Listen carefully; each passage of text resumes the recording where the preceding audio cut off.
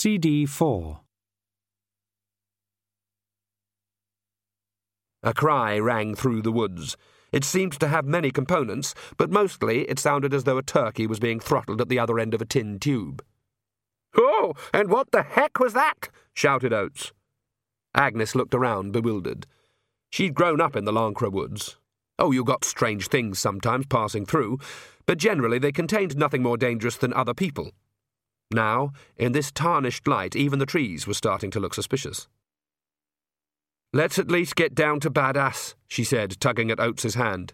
"You what?" Agnes sighed. "It's the nearest village." "Bad ass?" "Look, there was a donkey and it stopped in the middle of the river and it wouldn't go backwards or forwards," said Agnes, as patiently as possible. Lancre people got used to explaining this. "Bad ass, see? Yes, I know that disobedient donkey might have been more acceptable, but—" The horrible cry echoed around the woods again. Agnes thought of all the things that were rumoured to be in the mountains and dragged Oates after her like a badly hitched cart. Then the sound was right in front of them, and at a turn in the lane a head emerged from a bush. Agnes had seen pictures of an ostrich.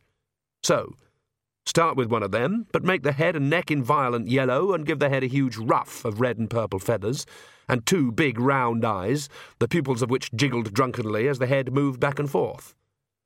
"Is that some sort of local chicken?" warbled Oates. "I doubt it," said Agnes. One of the long feathers had a tartan pattern. The cry started again, but was strangled halfway through when Agnes stepped forward, grabbing the thing's neck and pulled. A figure rose from the undergrowth, dragged up by his arm. "Hodgesog?" He quacked at her. "Take that thing out of your mouth," said Agnes. "You sound like Mr. Punch." He removed the whistle. "Sorry, Miss Knit." "Hodgesog, why—" and I realise I might not like the answer. "Why are you hiding in the woods with your arm dressed up like Hetty the hen and making horrible noises through a tube?" "Trying to lure the phoenix, miss." "The phoenix? That's a mythical bird, Hodgesog." "That's right, miss. There's one in Lancre, miss. It's very young, miss, so I thought I might be able to attract it." She looked at the brightly coloured glove. "Oh, yes, if you raised chicks, you had to let them know what kind of bird they were, so you used a sort of glove puppet, but—" "Hodgesog?" "Yes, miss." "I'm not an expert, of course, but I seem to recall that according to the commonly accepted legend of the phoenix, it would never see its parent. You can only have one phoenix at a time. It's automatically an orphan, you see." May I add something?" said Oates. "Miss Knit is right, I have to say. The phoenix builds a nest and bursts into flames, and the new bird arises from the ashes. I've read that. Anyway, it's an allegory." Hodgesog looked at the puppet phoenix on his arm and then looked bashfully at his feet. "Sorry about that, miss." "So, you see, a phoenix can never see another phoenix," said Agnes.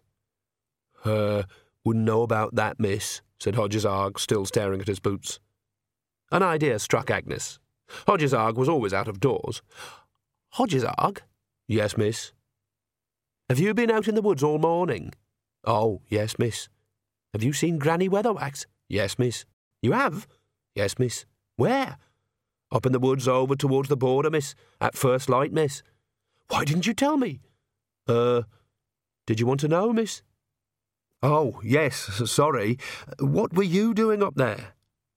Hodgesog blew a couple of quacks on his phoenix lure by way of explanation. Agnes grabbed the priest again. "Come on, let's get to the road and find Nanny." Hodgesog was left with his glove puppet and his lure and his knapsack and a deeply awkward feeling. He'd been brought up to respect witches, and Miss Knit was a witch. The man with her hadn't been a witch, but his manner fitted him into that class of people Hodgesog mentally pigeonholed as "my betters," although in truth this was quite a large category. He wasn't about to disagree with his betters. Hodgesog was a one-man feudal system. On the other hand, he thought, as he packed up and prepared to move on, books that were all about the world tended to be written by people who knew all about books rather than all about the world. All that stuff about birds hatching from ashes must have been written by someone who didn't know anything about birds. As for there only ever being one phoenix, well, that had obviously been written down by a man who ought to get out in the fresh air more and meet some ladies. Birds came from eggs.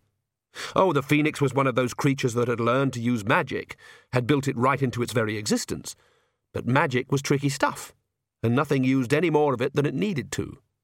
So there'd be an egg, definitely. And eggs needed warmth, didn't they? Hodgesarg had been thinking about this a lot during the morning, as he tramped through damp bushes, making the acquaintance of several disappointed ducks.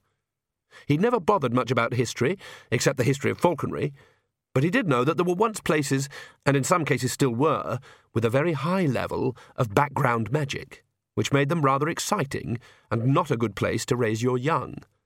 Maybe the phoenix, whatever it really looked like, was simply a bird who'd worked out a way of making incubation work very, very fast. Hodgesarg had actually got quite a long way, and if he'd had a bit more time, he'd have worked out the next step, too. It was well after noon before Granny Weatherwax came off the moor, and a watcher might have wondered why it took such a long time to cross a little patch of moorland. They'd have wondered even more about the little stream. It had cut a rock-studded groove in the peat that a healthy woman could have leapt across, but someone had placed a broad stone across it for a bridge. She looked at it for a while and then reached into her sack. She took out a long piece of black material and blindfolded herself. Then she walked out across the stone, taking tiny steps with her arms flung out wide for balance. Halfway across, she fell onto her hands and knees and stayed there, panting for several minutes. Then she crawled forward again by inches. A few feet below, the peaty stream rattled happily over the stones. The sky glinted. It was a sky with blue patches and bits of cloud, but it had a strange look, as though a picture painted on glass had been fractured, and then the shards reassembled wrongly. A drifting cloud disappeared against some invisible line and began to emerge in another part of the sky altogether. Things were not what they seemed, but then, as Granny always said, they never were. Agnes practically had to pull Oates into Nanny Ogg's house, which was in fact so far away from the concept of a witch's cottage that it, as it were, approached it from the other side. It tended towards jolly clashing colours rather than black, and smelled of polish. There were no skulls or strange candles, apart from the pink novelty one that Nanny had once bought in Ankh-Morpork and only brought out to show to guests with the right sense of humour. There were lots of tables, mainly in order to display the vast number of drawings and iconographs of the huge Ogg clan. At first sight, these looked randomly placed until you worked out the code. In reality, pictures were advanced or retarded around the room as various family members temporarily fell in or out of favour, and anyone ending up on the small wobbly table near the cat's bowl had some serious spade work to do. What made it worse was that you could fall down the pecking order not because you'd done something bad, but because everyone else had done something better. This was why what space wasn't taken up with family pictures was occupied by ornaments, because no Ogg who travelled more than 10 miles from Ankh-Morpork would dream of returning without a present. The Oggs loved Nanny Ogg, and, well, there were even worse places than the wobbly table. A distant cousin had once ended up in the hall. Many of the ornaments were cheapjack stuff brought from fairs, but Nanny Ogg never minded, provided they were colourful and shiny. So there were a lot of cross-eyed dogs, pink shepherdesses, and mugs with badly spelled slogans like "To the world's best mum" and "We luove our nanny." A huge gilded china Bierstein that played "Ich bin ein Rattersedschwein" from the student horse was locked in a glass-fronted cabinet as a treasure too great for common display, and had earned Shirl Ogg's picture a permanent place on the dresser. Nanny Ogg had already cleared a space on the table for the green ball. She looked up sharply when Agnes entered. "You were a long time. Been dallying," she said in an armour-piercing voice. "Nanny, Granny would have said that," said Agnes reproachfully. Nanny shivered. "You're right, girl," she said. "Let's find her quickly, eh? I'm too cheerful to be a crone." "There's odd creatures everywhere," said Agnes. "There's loads of centaurs. We had to dive into the ditch." "Ah, I did notice you'd got grass and leaves on your dress," said Nanny, "but I was too polite to mention it." "Where are they all coming from?" "Down out of the mountains, I suppose. Why did you bring Soapy Sam back with you?" "Because he's covered in mud, Nanny," said Agnes sharply, "and I said he could have a wash down here." Is this really a witch's cottage?" said Oates, staring at the assembled ranks of augury. "Oh, dear," said Nanny. Pastor Melchior said they are sinks of depravity and sexual excess. The young man took a nervous step backwards, knocking against a small table and causing a blue clockwork ballerina to begin a jerky pirouette to the tune of 3 Blind Mice. "Well, we've got a sink all right," said Nanny. "What's your best offer?" "I suppose we should be grateful that was a Nanny Og comment," said Agnes. "Don't wind him up, Nanny. It's been a busy morning." Which way's the, pump?" said Oates. Agnes pointed. He hurried out gratefully. "Wetter than a thunderstorm sandwich," said Nanny, shaking her head. "Granny was seen up above the long lake," said Agnes, sitting down at the table. Nanny looked up sharply. "On that bit of moor?" she said. "Yes, that's bad. That's gnarly country up there." "Gnarly? All scrunched up." "What? I've been up there. It's just heather and gorse, and there's a few old caves at the end of the valley." "Oh, really? Looked up at the clouds, did you? Oh, well, let's have a go." When Oates came back, scrubbed and shining, they were arguing. They looked rather embarrassed when they saw him. "I said it'd need 3 of us," said Nanny, pushing the glass ball aside, "especially if she's up there. Gnarly ground plays merry hell with scrying. We just ain't got the power." "I don't want to go back to the castle. Magrat's good at this sort of thing." "She's got a little baby to look after, Nanny." "Yeah, in a castle full of vampires. Think about that. No knowing when they'll get hungry again. Better for 'em both to be out of it. But you get her out now. I'd come myself, but you said I'd just sit there grinning." Agnes suddenly pointed a finger at Oates. "You?" Me?" he quavered. "You said you could see there were vampires, didn't you?" "I did." "You did?" "That's right. I did. And?" "You didn't find your mind becoming all pink and happy." "I don't think my mind has ever been pink and happy," said Oates. "So why didn't they get through to you?" Oates smiled uneasily and fished in his jacket. "I am protected by the hand of Om," he said. Nanny inspected the pendant. It showed a figure trussed across the back of a turtle. "You say," she said. "That's a good wheeze, then." "Just as Om reached out his hand to save the prophet Bruther from the torture, so will he spread his wings over me in my time of trial," said Oates. But he sounded as though he was trying to reassure himself rather than Nanny. He went on. "I've got a pamphlet if you would like to know more." And this time the tone was much more positive, as if the existence of Om was a little uncertain, whereas the existence of pamphlets was obvious to any open-minded, rational-thinking person. "Don't," said Nanny. She let the medallion go. "Well, Brother Perdore never needed any magic jewellery for fighting off people, that's all I can say." "No, he just used to breathe alcohol all over them," said Agnes. "Well, you're coming with me, Mr. Oates. I'm not facing Prince Slime again alone, and you can shut up." I didn't say anything." "I didn't mean you. I meant—" "Look, you said you've studied vampires, didn't you? What's good for vampires?" Oates thought for a minute. A nice dry coffin, plenty of fresh blood, overcast skies." His voice trailed off when he saw her expression. "Ah, well, it depends exactly where they're from, I remember.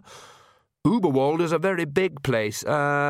Cutting off the head and staking them in the heart is generally efficacious." "But that works on everyone," said Nanny. In splints they die if you put a coin in their mouth and cut their head off." "Not like ordinary people, then," said Nanny, taking out a notebook. In clots they die if you stick a lemon in their mouth." "Sounds more like it. After you've cut their head off." "I believe that in glitz, you have to fill their mouth with salt, hammer a carrot into both ears, and then cut off their head." "I can see it must have been fun finding that out." "And in the Valley of the they believe it's best to cut off the head and boil it in vinegar." "You're going to need someone to carry all this stuff, Agnes," said Nanny Og. "But in Kashankari they say you should cut off their toes and drive a nail through their neck." "And cut their head off?" "Apparently, you don't have to." "Toes is easy," said Nanny. Old Windrow over in Badass cut off 2 of his with a spade and he weren't even trying. And then, of course, you can defeat them by stealing their left sock, said Oates. Sorry, said Agnes. I think I misheard you there. They're pathologically meticulous, you see. Some of the gypsy tribes in Borogravia say that if you steal their sock and hide it somewhere, they'll spend the rest of eternity looking for it. They can't abide things to be out of place or missing. I wouldn't have put this down as a very widespread belief, said Nanny. Oh, they say in some villages that you can even slow them down by throwing poppy seed at them, said Oates. Then they'll have a terrible urge to count every seed. Vampires are very anal retentive, you see. I shouldn't like meeting one that was the opposite, said Nanny. Yes, well, I don't think we're going to have time to ask the Count for his precise address, said Agnes quickly. We're going to go in, fetch Magret, and get back here, all right? Why are you such a vampire expert, Oates? I told you I studied this sort of thing at college. We have to know the enemy if we're to combat evil forces. Vampires, demons, witches... He stopped. Do go on, said Nanny Og, as sweet as arsenic. But with witches, I'm just supposed to show them the error of their ways. Oates coughed nervously. That's something to look forward to, then, said Nanny. What with me not having my fireproof corsets on. Off you go, then, all 3 of you. There's 3 of us, said Oates. Agnes felt her left arm tremble. Against every effort of will, her wrist bent, her palm curled up, and she felt 2 fingers straining to unfold. Only Nanny Og noticed. Like having your own chaperone all the time, ain't it? She said. What was she talking about? Said Oates as they headed for the castle. Her mind's wandering, said Agnes loudly. There were covered ox carts rumbling up the street to the castle. Agnes and Oates stood to one side and watched them. The drivers didn't seem interested in the bystanders. They wore drab, ill-fitting clothing, but an unusual touch was the scarf each one had wrapped around his neck, so tightly that it might have been a bandage. Either there's a plague of sore throats in Uberworld, or there will be nasty little puncture wounds under those, I'll bet, said Agnes. I do know a bit about the way they're supposed to control people, said Oates. Yes? It sounds silly, but it was in an old book. Well, they find single-minded people easier to control. Single-minded? Said Agnes, suspiciously. More carts rolled past. It doesn't sound right, I know. You'd think strong-minded people would be harder to affect. I suppose a big target is easier to hit. In some of the villages, apparently, vampire hunters get roaring drunk first. Protection, you see. You can't punch fog. So we're fog, said Perdita. So's he, by the look of him. Agnes shrugged. There was a certain bucolic look to the faces of the cart drivers. Of course, you got that in Lancre too, but in Lancre it was overlaid by a mixture of guile, common sense, and stubborn rock-headedness. Here, the eyes behind the faces had a switched-off look. Like cattle, said Perdita. Yes, said Agnes. Pardon, said Oates. Just thinking aloud. And she thought of the way one man could so easily control a herd of cows, any one of which could have left him as a small, damp depression in the ground had it wanted to. Somehow, they never got around to thinking about it. Supposing they are better than us, she thought. Supposing that, compared to them, we're just... You're too close to the castle, snapped Perdita. You're thinking cow thoughts. Then Agnes realised that there was a squad of men marching behind the carts. They didn't look at all like the cart's drivers. And these, said Perdita, are the cattle prods. They had uniforms of a sort, with the black and white crest of the Magpies, but they weren't a body of men that looked smart in a uniform. They looked very much like men who killed other people for money, and not even for a lot of money. They looked, in short, like men who'd cheerfully eat a puppy sandwich. Several of them leered at Agnes when they went past, but it was only a generic leer that was simply leered on the basis that she had a dress on. More wagons came up behind them. Nanny Og says you must take him by the foreskin, Agnes said, and darted forward as the last wagon rumbled past. She does? I'm afraid so. You get used to it. She caught the back of the cart and pulled herself up, beckoning him hastily to follow. Are you trying to impress me? He said as she hauled him on board. Not you, she said, and realised at this point that what she was sitting on was a coffin. There were 2 of them in the back of the cart, packed around with straw. Are they, moving the furniture in? Said Oates. I think it might be occupied, said Agnes. She almost shrieked when he removed the lid. The coffin was empty. You idiot! Supposing there was someone in there! Vampires are weak during the day. Everyone knows that, said Oates reproachfully. I can feel them here somewhere, said Agnes. The rattling of the cart changed as it rumbled onto the cobblestones of the courtyard. Get off the other one and I'll have a look. But supposing... He pushed her off and raised the lid before she could protest further. No vampire in there either, he said. Supposing one had just reached out and grabbed you by the throat? Is my shield, said Oates. Really? That's nice. You may chortle. I didn't chortle. You can if you want to, but I'm sure we are doing the right thing. Did not Sonaton defeat the beast of Bartrigore in its very cave? I dunno. He did. And didn't the prophet, Erdure vanquish the dragon of Sluth on the plain of Gidral after 3 days fighting? I don't know that we've got that much time. And wasn't it true that the sons of Exequiel beat the hosts of Mirilom? Yes? You've heard of that?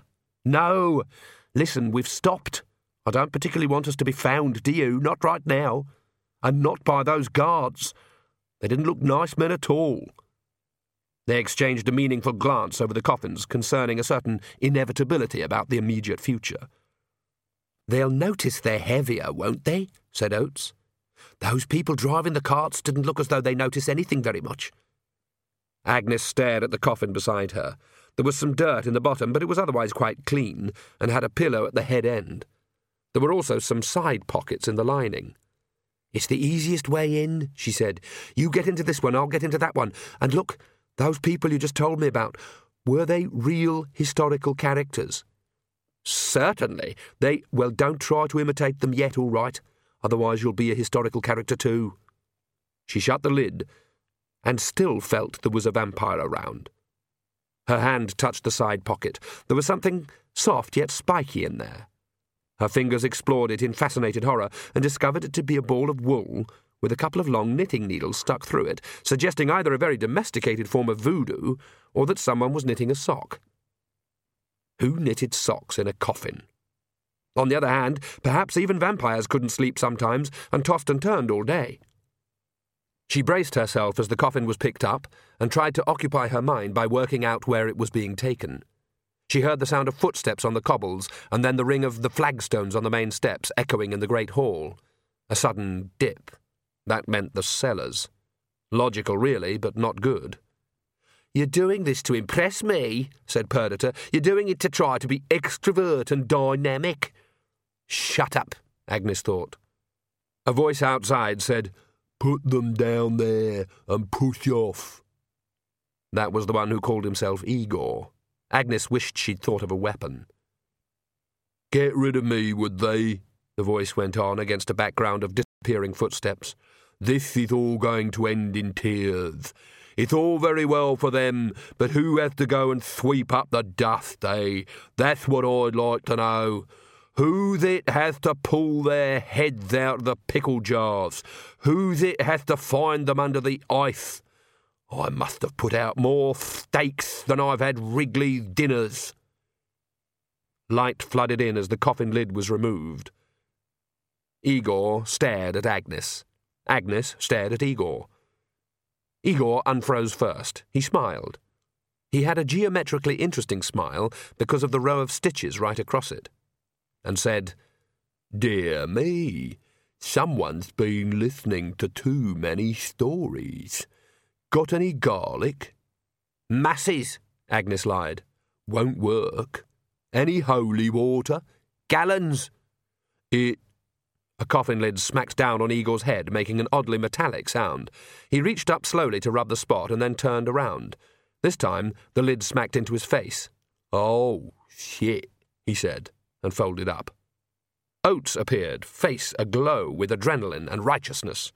"I smote him mightily." Good, let's get out of here. Help me up." "My wrath descended upon him like—" "It was a heavy lid and he's not that young," said Agnes. "Look, I used to play down here. I know how to get to the back stairs." "He's not a vampire?" "He looks like one. First time I've ever seen a patchwork man." "He's a servant. Now please come." Agnes paused. "Can you make holy water?" "What? Here? I mean, bless it, or dedicate it to or boil the hell out of it, perhaps," said Agnes. "There is a small ceremony I can—" He stopped. "That's right. Vampires can be stopped by holy water." "Good. We'll go via the kitchens, then."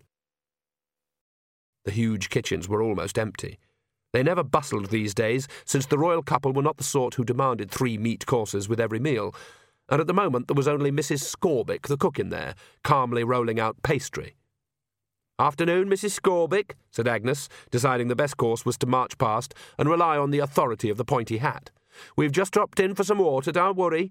I know where the pump is, but if you've got a couple of empty bottles, that would be helpful." "That's right, dear," said Mrs. Scorbick. Agnes stopped and turned. Mrs. Scorbick was famously acerbic, especially on the subject of soya, nut cutlets, vegetarian meals, and any vegetable that couldn't be boiled until it was yellow. Even the king hesitated to set foot in her kitchen, but whereas he only got an angry silence, lesser mortals got the full force of her generalised wrath.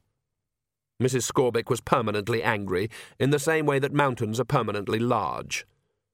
Today she was wearing a white dress, a white apron, a big white mob cap, and a white bandage around her throat. She also looked, for want of any better word, happy. Agnes urgently waved Oates towards the pump. "Find something to fill up," she hissed, and then said brightly, "How are you feeling, Mrs. Scorbick?" "All the better for you asking, miss." "I expect you're busy with all these visitors." "Yes, miss." Agnes coughed. "And what did you give them for breakfast?" The cook's huge pink brow wrinkled.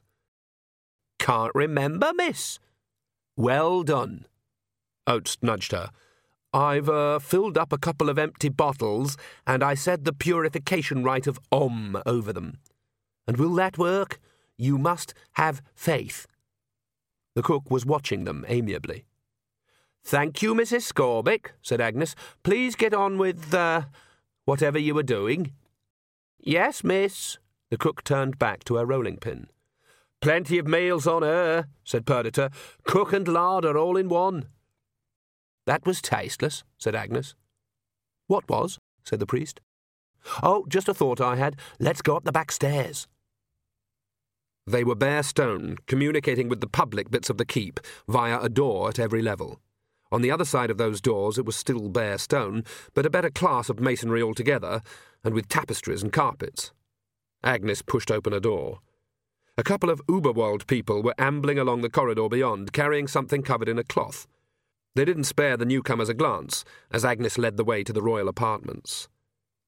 Magrat was standing on a chair when they came in. She looked down at them while little painted wooden stars and animals tangled themselves around her upraised arm. "Wretched things," she said. "You'd think it would be easy, wouldn't you? Hello, Agnes. Could you hold the chair?" "What you doing?" said Agnes. She looked carefully. There was no bandage around Magrat's neck. "Trying to hook this mobile onto the chandelier," said Magrat. "Ah, that's done it. But it tangles up all the time. Verrant said it's very good for young children to see lots of bright colours and shapes. It speeds development, he says, but I can't find Millie anywhere." "There's a castle full of vampires and she's decorating the playroom," said Perdita. "What's wrong with this woodcut?" Somehow Agnes couldn't bring herself to blurt out a warning. Apart from anything else, the chair looked wobbly. "Little Esme's only 2 weeks old," said Agnes. "Isn't that a bit young for education?" "Never too early to start, he says. What can I do for you?" "We need you to come with us. Right now." "Why?" said Magrat, and to Agnes's relief she stepped down from the chair. "Why, Magrat? There's vampires in the castle. The Magpie family are vampires." Don't be silly, they're very pleasant people. I was talking to the Countess only this morning. What about? Agnes demanded. I bet you can't remember. I am Queen, Agnes, said Magrat reproachfully. Sorry, but they affect people's minds. Yours? No, not mine. It seems I'm immune, Agnes lied. And his? Said Magrat sharply. I am protected by my faith in Om, said Oates. Magrat raised her eyebrows at Agnes. Is he? Agnes shrugged. Apparently. Magrat leaned closer. He's not drunk, is he? He's holding 2 beer bottles. They're full of holy water, Agnes whispered. Verence said Omnianism seemed a very sensible and stable religion, hissed Magrat. They both looked at Oates, mentally trying the words on him for size. Are we, leaving? He said. Of course not, snapped Magrat, straightening up. This is silly, Agnes. I'm a married woman. I'm Queen. I've got a little baby, and you come in here telling me we've got vampires. I've got guests here, and... The guests are vampires, Your Majesty, said Agnes. The king invited them. Verence says we have to learn to deal with all sorts of people. We think Granny Weatherwax is in very bad trouble, said Agnes. Magrat stopped. How bad? She said. Nanny Hogg is very worried, quite snappish. She says it needs 3 of us to find Granny. Well, And Granny's taken the box, whatever that means, said Agnes. The one she keeps in the dresser? Yes, Nanny wouldn't tell me much about what was in it. Magrat opened up her hands like an angler measuring a medium-sized fish. The polished wooden box, about this size? I don't know, I've never seen it. Nanny seemed to think it was important. She didn't say what was in it. Agnes repeated, just in case Magrat hadn't got the hint. Magrat clasped her hands together and looked down, biting her knuckles. When she looked up, her face was set with purpose. She pointed at Oates. You, find a bag or something and empty into it all the stuff in the top drawer over there, and take the potty and the little truck, and the stuffed animals, and the bag of nappies, and the bag for used nappies, and the bath, and the bag with the towels, and the box of toys, and the wind-up things, and the musical box, and the bag with the little suits in, and the woolly hat. And you, Agnes, find something we can make into a sling. You came up the back stairs, we'll go down the same way. What do we need a sling for? Magrat leaned over the crib and picked up the baby, wrapped in a blanket. I'm not going to leave her here, am I? She said. There was a clatter from the direction of Mightily Oates. He already had both arms full, and a large stuffed rabbit in his teeth. Do we need all of that? Said Agnes. You never know, said Magrat. Even the box of toys? Verence thinks she might be an early developer, said Magrat. She's a couple of weeks old. Yes, but stimulus at an early age is vital to the development of the growing brain, said Magrat, laying baby Esme on the table and shuffling her into a romper suit. Also, we have to get on top of her hand-eye coordination as soon as possible. It's no good just letting things slide. Oh, yes, if you can bring the little slide, too, and the yellow rubber duck, and the sponge in the shape of a teddy bear, and the teddy bear in the shape of the sponge. There was another crash from the mound around Oates. Why's the box so important? Said Agnes. Not important as such, said Magrat. She looked over her shoulder. Oh, and put in that rag doll, will you? I'm sure she's focusing on it. Oh, blast. The red bag has got the medicines in it. Thank you. What was it you asked me? Granny's box, Agnes hinted. Oh, it's just important to her. It's magical? What? Oh no, not as far as I know, but everything in it belongs to her, you see, not to the cottage, said Magrat, picking up her daughter. Who's a good girl, then, you are? She looked around. Have we forgotten anything? Oates spat out the rabbit. Possibly the, ceiling, he said. Then let's go. Magpies flocked around the castle tower. Most magpie rhymes peter out at around 10 or 12, but here were hundreds of birds, enough to satisfy any possible prediction. There are many rhymes about magpies, but none of them is very reliable because they are not the ones the magpies know themselves. The Count sat in the darkness below, listening to their minds. Images flashed behind his eyes. This was the way to run a country, he reflected. Human minds were so hard to read, unless they were so close that you could see the words just hovering below actual vocalization. But the birds could get everywhere, see every worker in the fields and hunter in the forest. They were good listeners, too, much better than bats or rats. Once again, tradition was overturned. No sign of Granny, though. Some trick, perhaps. It didn't matter. Eventually she'd find him. She wouldn't hide for long. It wasn't in her nature. Weatherwaxes would always stand and fight, even when they knew they would be beaten. So predictable. Several of the birds had seen a busy little figure trudging across the kingdom, leading a donkey laden with falconry gear. The Count had taken a look at Hodge's Arg, found a mind crammed end to end with hawks, and dismissed him. He and his silly birds would have to go eventually, of course, because he made the magpies nervous. He made a note to mention this to the guards. Oh. But there was probably no combination of vowels that could do justice to the cry Nanny Ogg made on seeing a young baby. It included sounds only known to cats. "Isn't she a little precious?" Nanny crooned. "I've probably got a sweetie somewhere." "She's not on solids," said Magrat. "Still keeping you up at nights and days, but she slept well today, thank goodness. Nanny, give her to Mr. Oates and let's sort this out right away." The young priest took the baby nervously, holding it as some men do, as if it would break or at least explode. There, he said vaguely. "Now, what's this about Granny?" said Magrat. They told her, interrupting one another at important bits. "The gnarly ground over towards the top of the forest," said Magrat when they were nearly finished. "That's right," said Nanny. "What is gnarly ground?" said Agnes. "There's a lot of magic in these mountains, right?" said Nanny, "and everyone knows mountains get made when lumps of land bang together, right? Well, when the magic gets trapped, you sort of get a bit of land where the space is sort of scrunched up, right?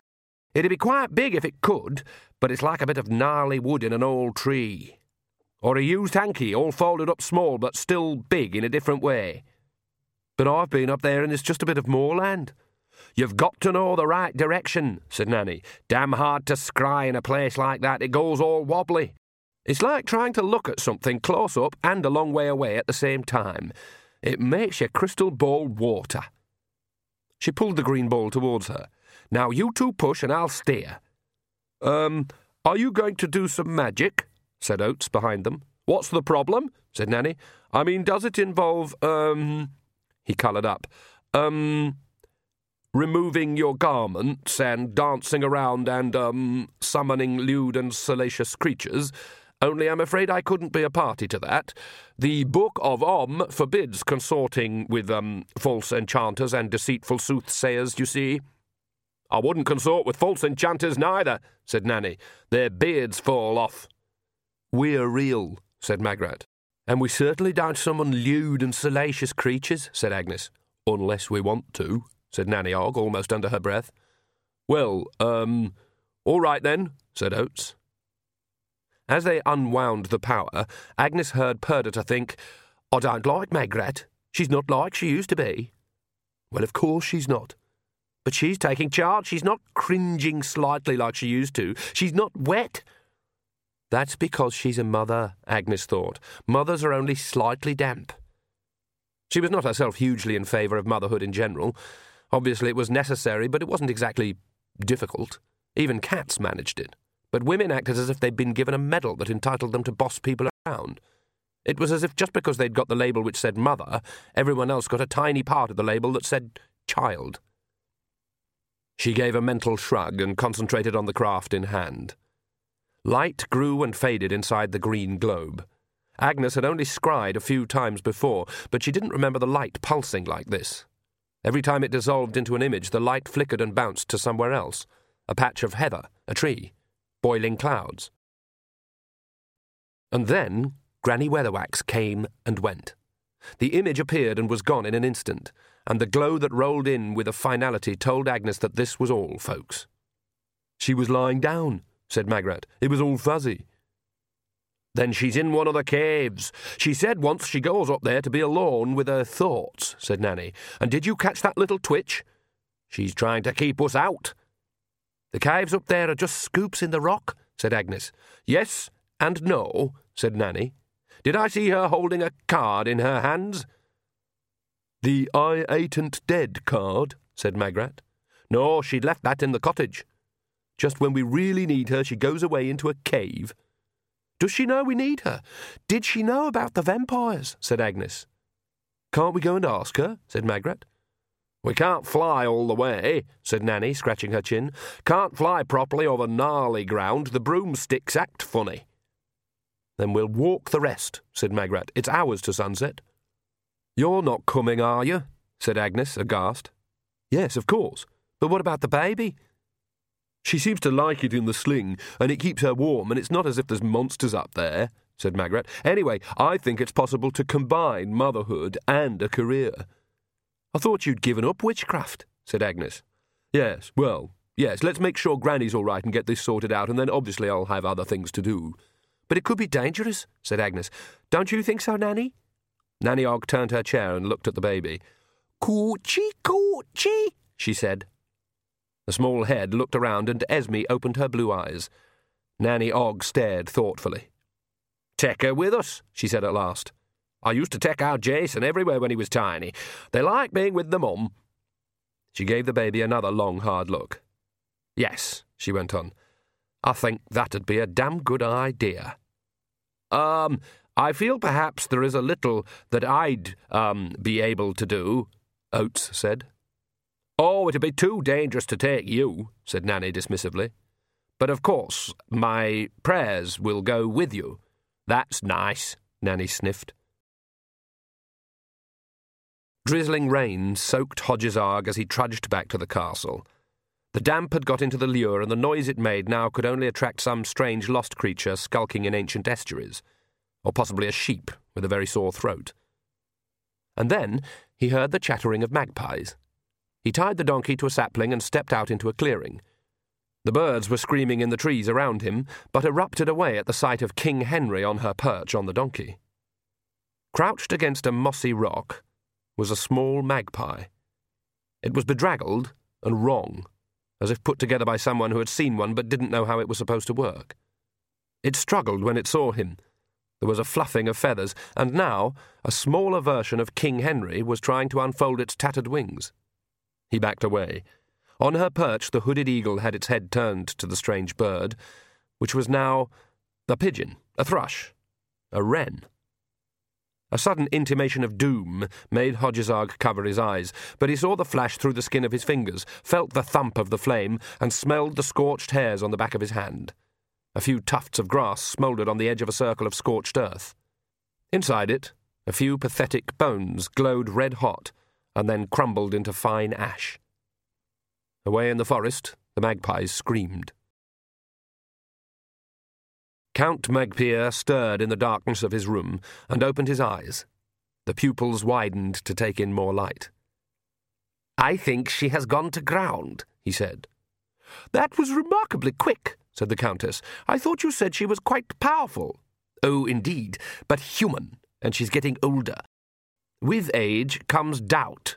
It's so simple. All alone in that barren cottage, no company but the candlelight. It's so simple to open up all the little cracks and let her mind turn in on itself. It's like watching a forest fire when the wind changes and suddenly it's roaring down on all the houses you thought were built so strongly.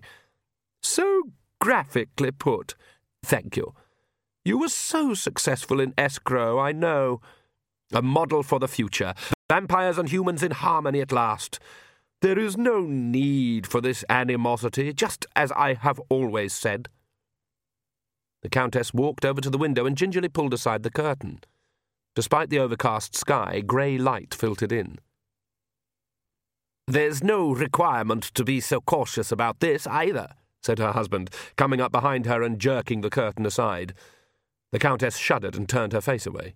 You see? Still harmless.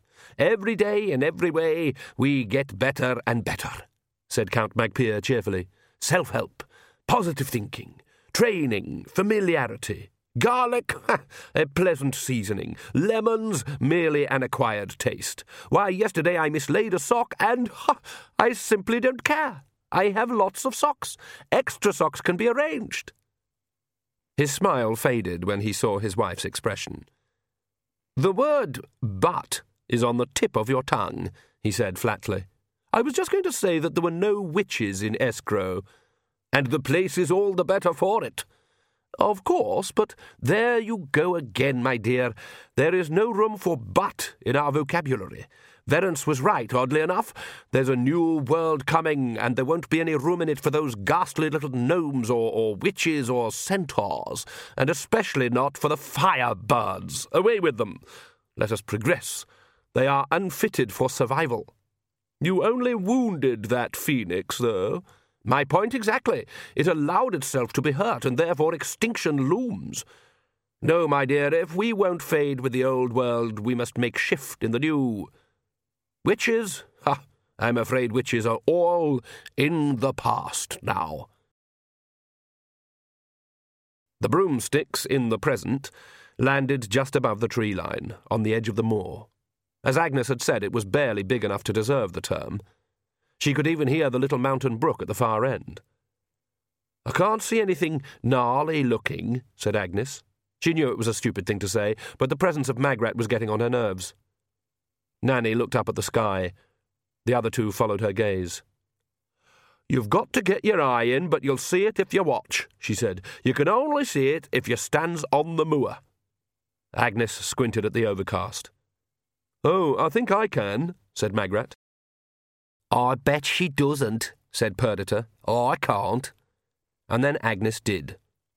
It was tricky to spot, like a join between two sheets of glass, and it seemed to move away whenever she was certain she could see it. But there was an inconsistency flickering in and out on the edge of vision. Nanny licked a finger and held it up to the wind. Then she pointed. This way, and shut your eyes. There's no path, said Magrat. That's right, you hold on to my hand. Agnes will hold on to yours. I've been this way a few times. It ain't hard. It's like a children's story, said Agnes.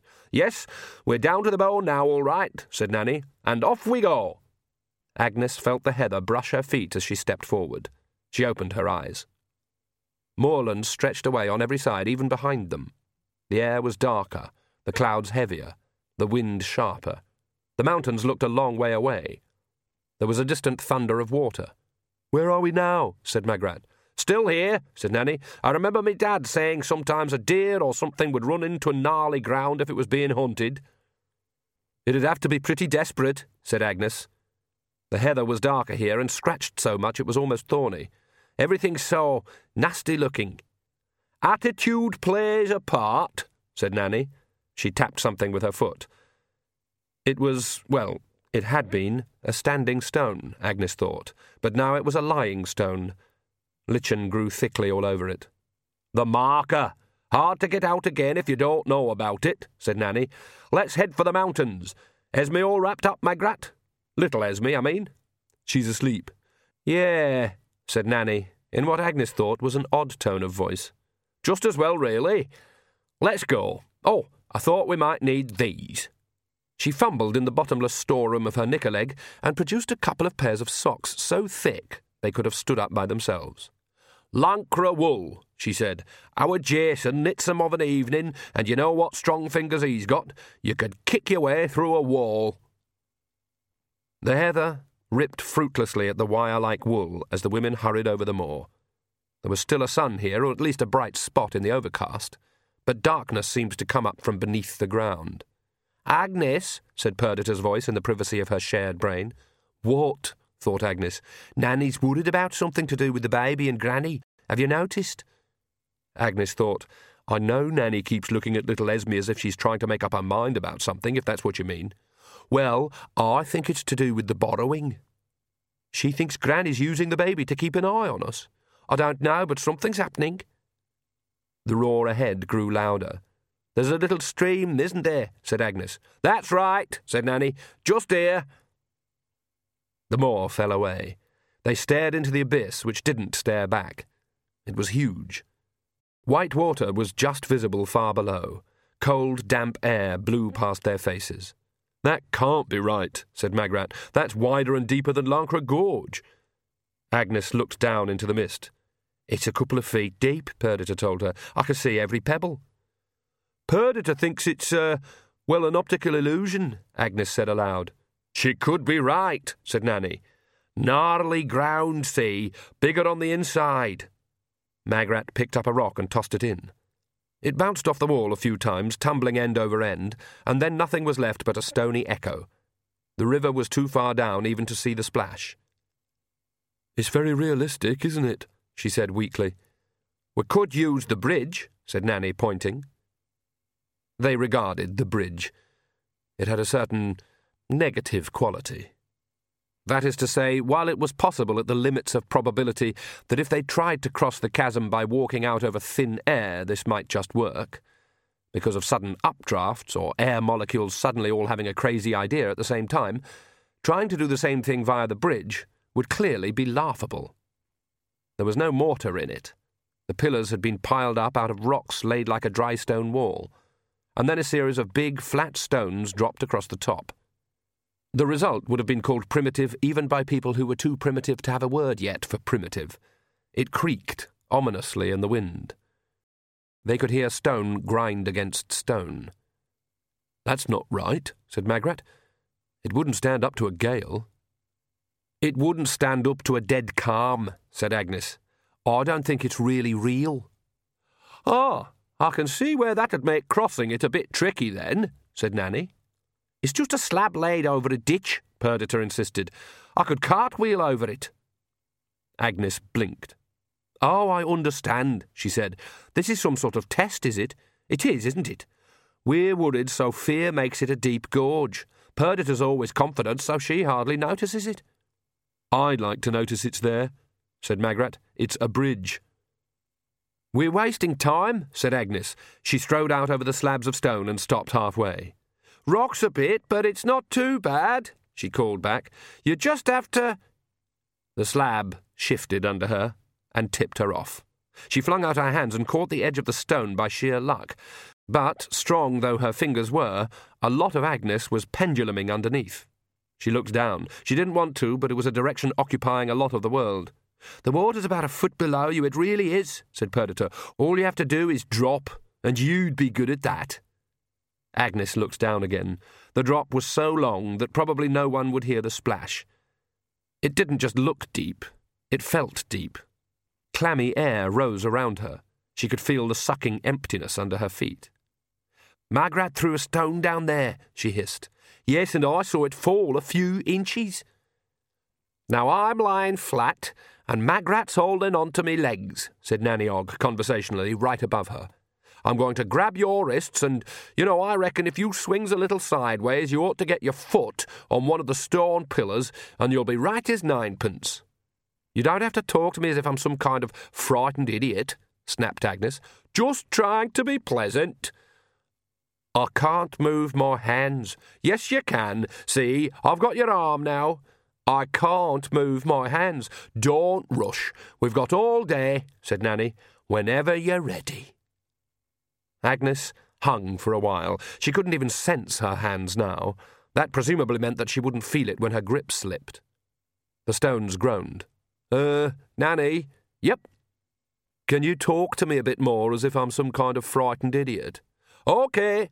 Why do they say right as ninepence as opposed to, say, tenpence? Interesting.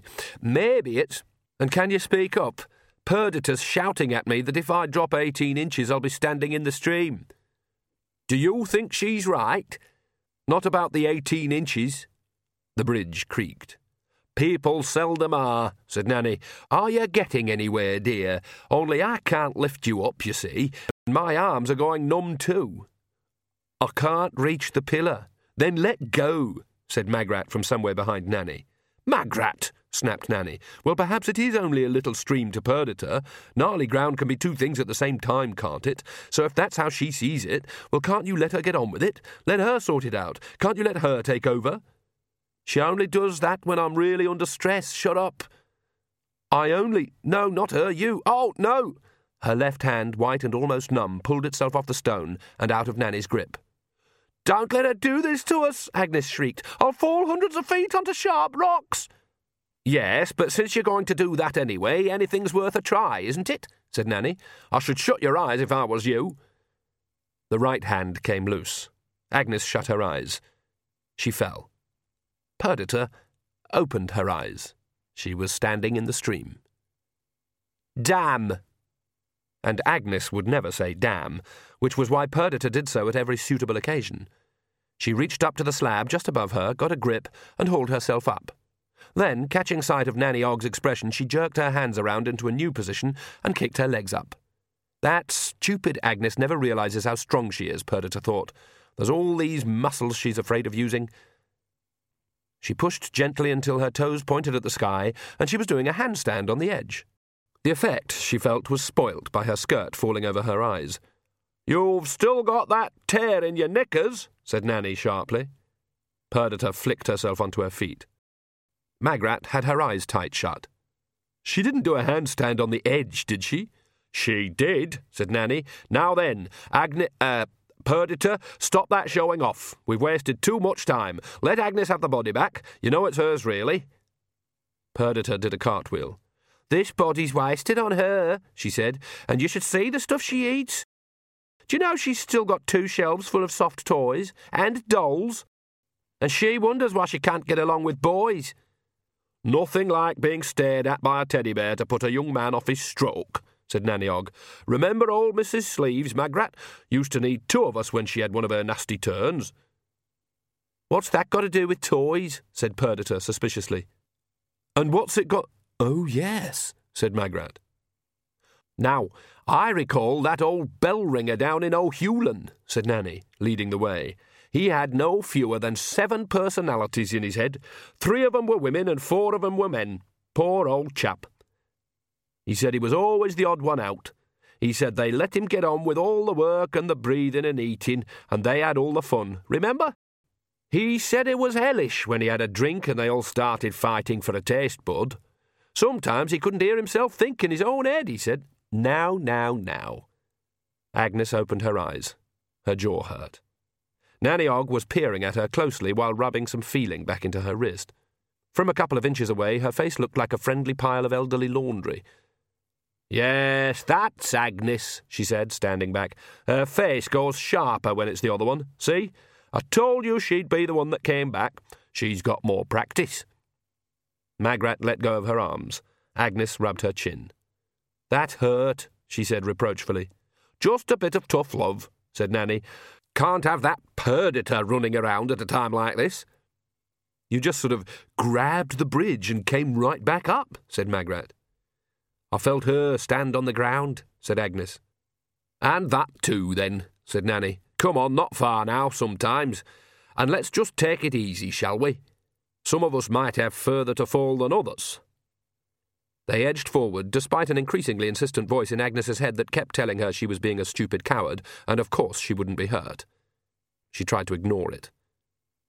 The caves that Agnes remembered hadn't been much more than rock overhangs. These were caverns. The difference is basically one of rugged and poetic grandeur. These had a lot of both. "Gnarly grounds a bit like icebergs," said Nanny, leading them up a little gully to one of the largest. 9/10 of it is underwater, said Agnes, her chin still hurt. "There's more to it than meets the eye, I mean." "There's someone there," said Magrat. "Oh, that's the witch," said Nanny. "She's not a problem." Light from the entrance fell on a hunched figure sitting among pools of water. Closer to, it looked like a statue, and perhaps not quite as human as the eye at first suggested. Water glistened on it, drops formed on the end of a long hooked nose, and fell into a pool with the occasional plink. "I come up here with the young wizard once when I was a girl," said Nanny. "He liked nothing so much as bashing rocks with his little hammer. Well, almost nothing," she added with a smile towards the past, and then a happy sigh. "He said the witch was just a lot of old stuff from the rocks left here by the water dripping, but my granny said it was a witch that sat up here to think about some big spell, and she turned to stone. Personally, I keep an open mind." "It's a long way to bring someone," said Agnes. "Oh, well, there was a lot of us kids at home, and it was raining a lot, and you need a lot of privacy for really good, Geology, said Nanny vaguely. I think his hammer's still around here somewhere. He quite forgot about it after a while. Mind how you tread, the rocks is very slippery. How's young Esme doing, Magrat? Oh, gurgling away. I'll have to feed her soon. We've got to look after her, said Nanny. Well, yes, of course. Nanny clapped her hands together and pulled them apart gently. The glow between them wasn't the showy light that wizards made, but a grainy graveyard glimmer. It was just enough to ensure that no one fell down a hole. Probably some dwarfs in a place like this, said Magrat as they picked their way along a tunnel. Shouldn't think so. They don't like places that don't stay the same. No one comes up here now but animals, and Granny when she wants to be alone with her thoughts. And you, when you were banging rocks, said Magrat. Ha! But it was different then. There was flowers on the moor, and the bridge was just stepping stones. That's 'cause I was in love. You mean it really does change because of the way you feel, said Agnes. You spotted it. It's amazing how high and rocky the bridge can be if you're in a bad mood. I know that. I wonder how high it was for Granny then. Probably clouds could go underneath, girl. Nanny stopped where the path forked and then pointed. I reckon she's gone this way. Hold on. She thrust out an arm. Stone groaned and a slab of roof thudded down, throwing up spray and pebbles. So we'll just have to climb over this bit then, Nanny went on in the same matter-of-fact tone of voice. Something's trying to push us out, said Agnes.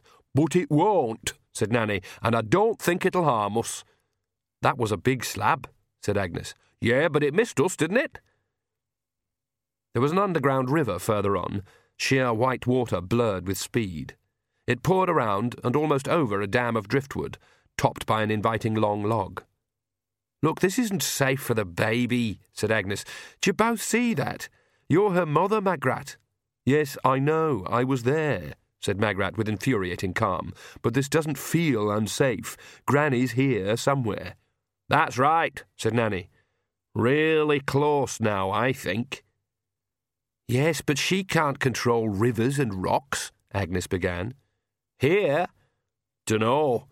Very responsive place, this. They inched their way across the log, passing the baby from one to the other. Agnes leaned against the stone wall. How much further? Well, technically, a few inches, said Nanny. That's helpful to know, isn't it? Is it just me, said Magrat, or is it getting warmer? Now that, said Agnes, pointing ahead, I don't believe. At the end of a slope, a crevasse had opened in the rock. Red light spilled out. As they stared at it, a ball of flame rolled up and burst across the ceiling. Oh, dearie, dearie me, said Nanny, who had taken a turn to carry the baby, and it's not even as if there's any volcanoes anywhere near here. What can she be thinking? She headed purposely towards the fire. Careful, Agnes shouted. Perdita says it's real. What's that got to do with the price of fish? Said Nanny, and stepped into the fire. The flames snapped out. The other two stood in the chilly, damp gloom. Magrat shuddered. Nanny, you are carrying the baby. The harm you come to here is what you brings with you, said Nanny, and it's Granny's thoughts that are shaping this place, but she wouldn't raise a hand to a child, couldn't do it, hasn't got it in her. This place is reacting to what she's thinking, said Agnes. I reckon so, said Nanny, setting off again. I'd hate to be inside her head. You nearly are, said Nanny. Come on, we've passed the fire. I don't think there'll be anything else.